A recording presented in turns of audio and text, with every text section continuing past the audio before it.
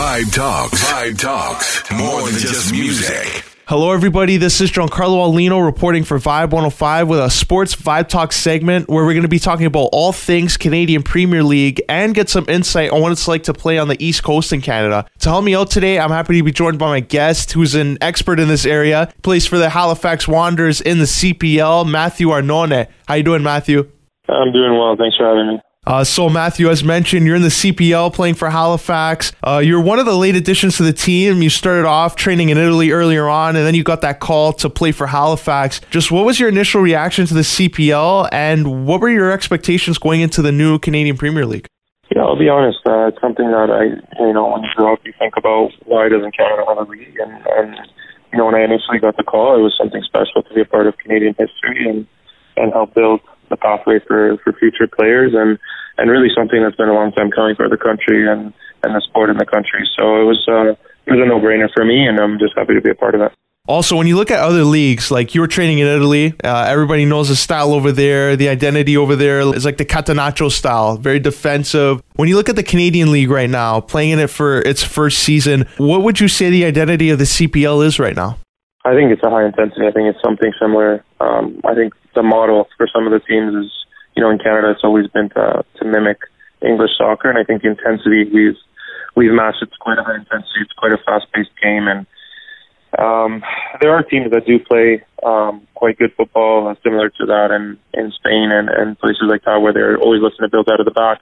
But I think for the most part, the identity would definitely be high intensity, high flow, high pace to the game, and sort of initially anyways a battle, especially when you're away from home and these sorts of things. So yeah, I think it's definitely adopted a European-esque style, but some teams have been more true to that than others, the Valors and the Pacifics and the Yorks.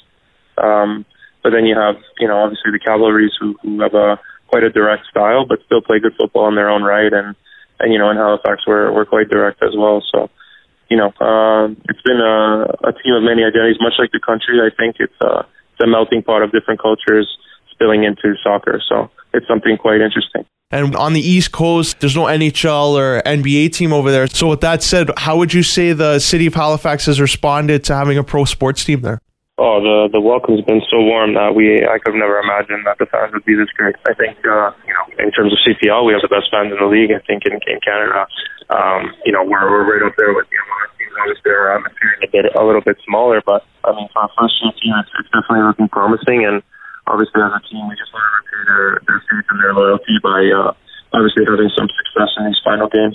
And Wanderers Grounds over there in Halifax is known as a kitchen where you play all your home games. For those in Halifax or maybe here in the GTA who aren't familiar with what to experience during a Wanderers game, what is the atmosphere like, and what can somebody expect if they go to a Wanderers Grounds?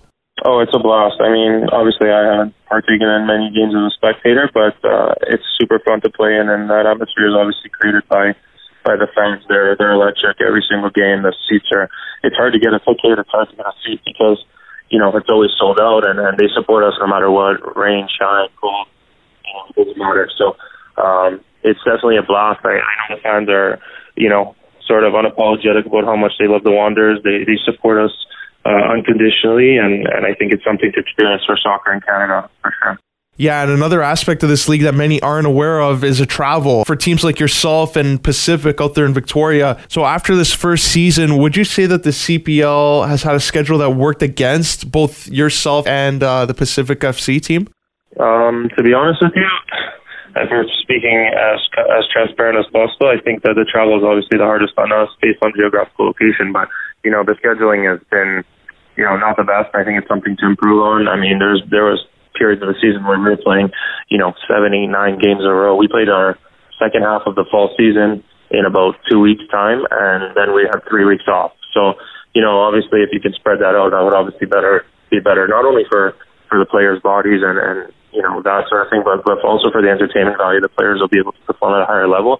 They'll be able to recover better and obviously be able to perform more consistently, right? And, we've had a lot of injuries, as have most teams, to be honest, because the schedule is so gruesome.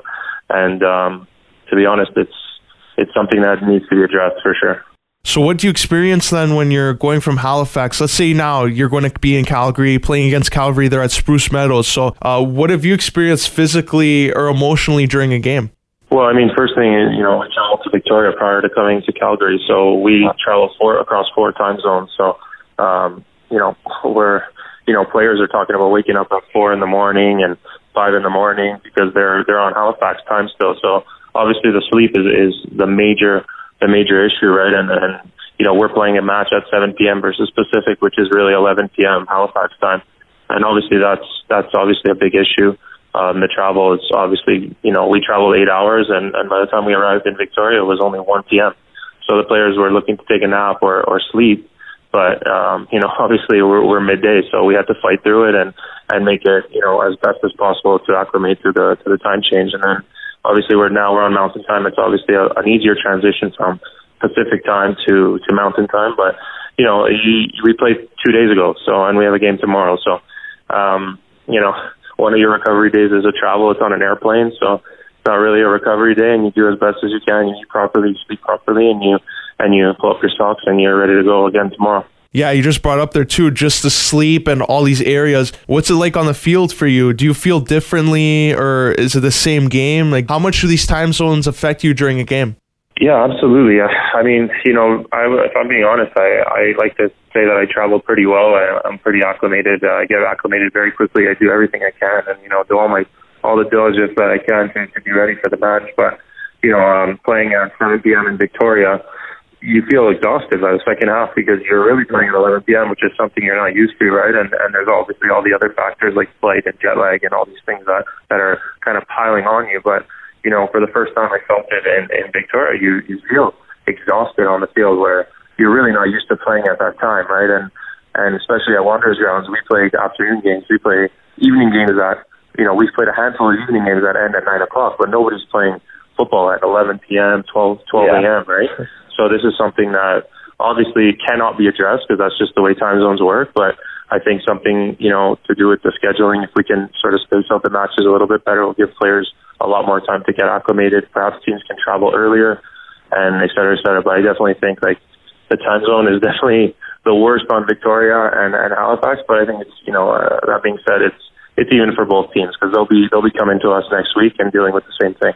For those just joining us on Vibe 105, this is Giancarlo Aulino with a Sports Vibe Talk segment with Matthew Arnone of the Halifax Wanderers. Matthew, now you've had a chance to play in different climates, different time zones like you brought up there. What would you say has been the toughest time zone or climate that you've had to deal with this season? Yeah, I think the most recent game in Victoria, like I just said, going across four hours of time zone difference and trying to get acclimated to that. I woke up after the match and you talk about recovery and rest is super important. And because of the time zone and the time change, I was up at, 5 a.m. after the game. We had gone back to the hotel at 10 p.m.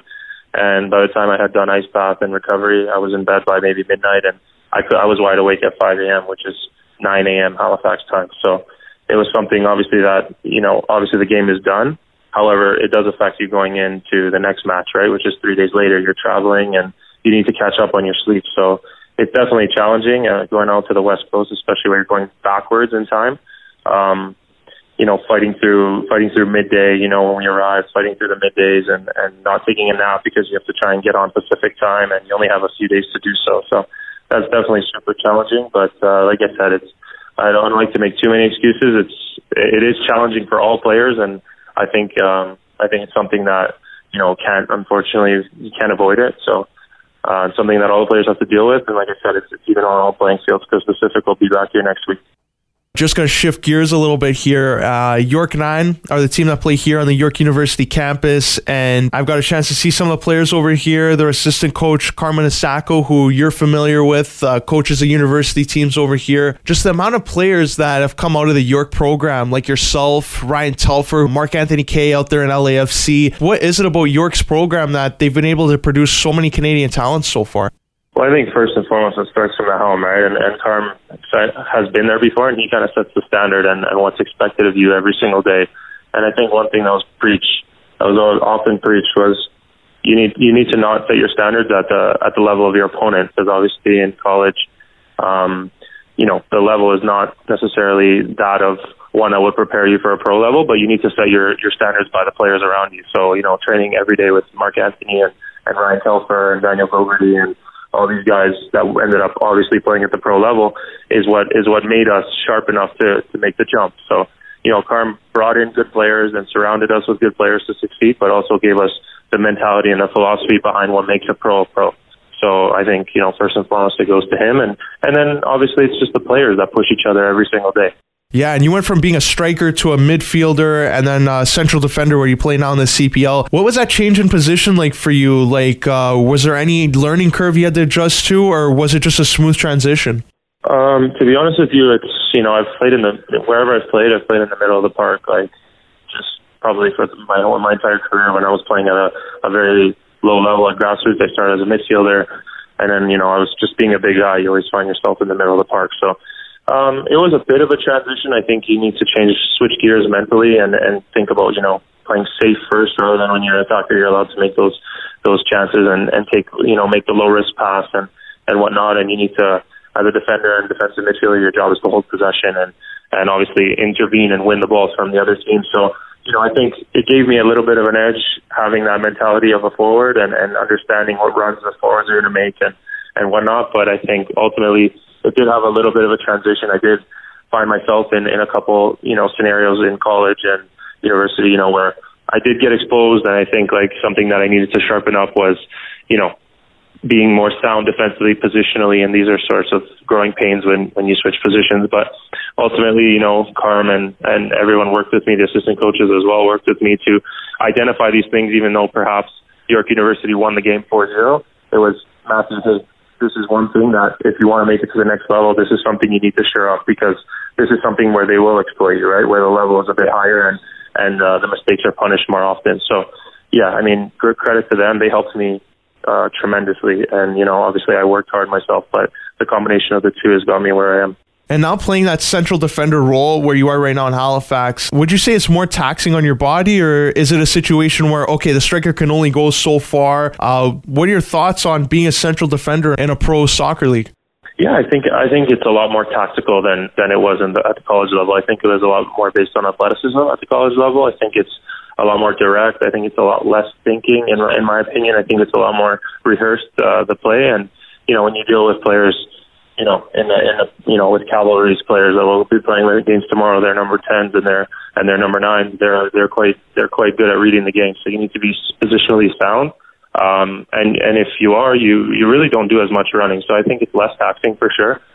You're kind of the one that kind of sets the line, and you can use that to your advantage. So playing the offside line would be something that you can use to your advantage. And it really is just about reading the game and having a good read on the ball. And obviously the players around you need to be quite aware, and you need to manage a whole back line. So, I've taken that responsibility here in Halifax. I think it's gone pretty well. We've been, in the last 6 or 7 games, we've been pretty stingy on defense. So, to be honest with you, taxing physically, I think any position is taxing physically. But I think if you're smart and you manage yourself well, you see the more experienced defenders in the league play till they're 35, 36, 37 years old, because they do read the game so well. Once again, for those just joining us on Vibe 105, this is Giancarlo Alino with a Sports Vibe Talk segment. We're speaking with Matthew Arnona, the Halifax Wanderers. Matthew, you have a charitable foundation that helps a great cause here locally in the community. Can you just give our listeners a better idea of how that started and how can they donate to that cause? Yeah, so now it'll be 9 years on September 24th. My brother passed away, obviously, in a tragic car accident that left our family pretty traumatized. And, we decided that as a family we wanted to do something positive and make light of obviously such a negative situation. So we started a foundation called Jason's Wish. Basically what it is a dinner dance fundraiser that we host every year. We actually just hosted on September 27th. Obviously, I wasn't able to attend because we had a match versus Edmonton in Halifax the day after. So obviously that wasn't ideal for me, but my family did a great job putting on the event. It was a huge success yet again. And it's basically all the proceeds go to Sunnybrook Foundation, to the Trauma Care Center. And basically that's where Jason was taken care of for 2 weeks. He battled obviously with the injuries of the accident and unfortunately didn't make it through, but we want to we decided we wanted to prevent that from happening to another family. And even if we could save one life, we think it's a huge success. So we're, upwards of $75,000 at this point donated in over the 8 or 9 years. And it's become a real community, I would say, for the attendees. And they're always bringing someone new, and the branches are growing longer and longer and reaching out and touching more people. And, the feedback has been amazing. And for us, it's such a fulfilling thing to hold on to not only Jason's memory, but to create new memories, in his light. So it's something that not only are we, giving to a good cause, we're actually fulfilling, a large void in our hearts, but with, something small like an evening of charity. So if you guys are willing to donate to that, we do accept email transfers to Jay's Wish, JAYZ, wish@yahoo.ca. You can email transfer. We do provide tax receipts. We do have a charitable donation number. If you're a business and you would like to donate, you can contact me at Arnone Matthew, ARNONE, Matthew with 2 T's, @gmail.com. And I can definitely, we have a business donation letter that I can provide you with if you're looking to donate in any way. Yeah, thank you for sharing that, Matthew. Before we wrap up here, how can our listeners follow you on social media? Yeah, they can follow me on Instagram, Twitter, Arnone Matthew on Instagram, ARNONE, Matthew with 2 T's. And then on Twitter, my name is Arnone Matthew 23, unfortunately, because somebody who is a ghost account on Twitter, took my name and now I can't use it. So it would be Arnone Matthew 23 on both platforms. Well, Matthew, I'd like to thank you for sharing your time and coming on Vibe 105 to talk CPL with me. And I wish you all the best as you close the inaugural CPL season. Thanks a lot. Thank you so much. Thanks, awesome. That was Halifax Wanderers defender Matthew Arnone. Now we're going to send it back to the studio for more programming right here on Vibe 105. And now back to your Vibe 105.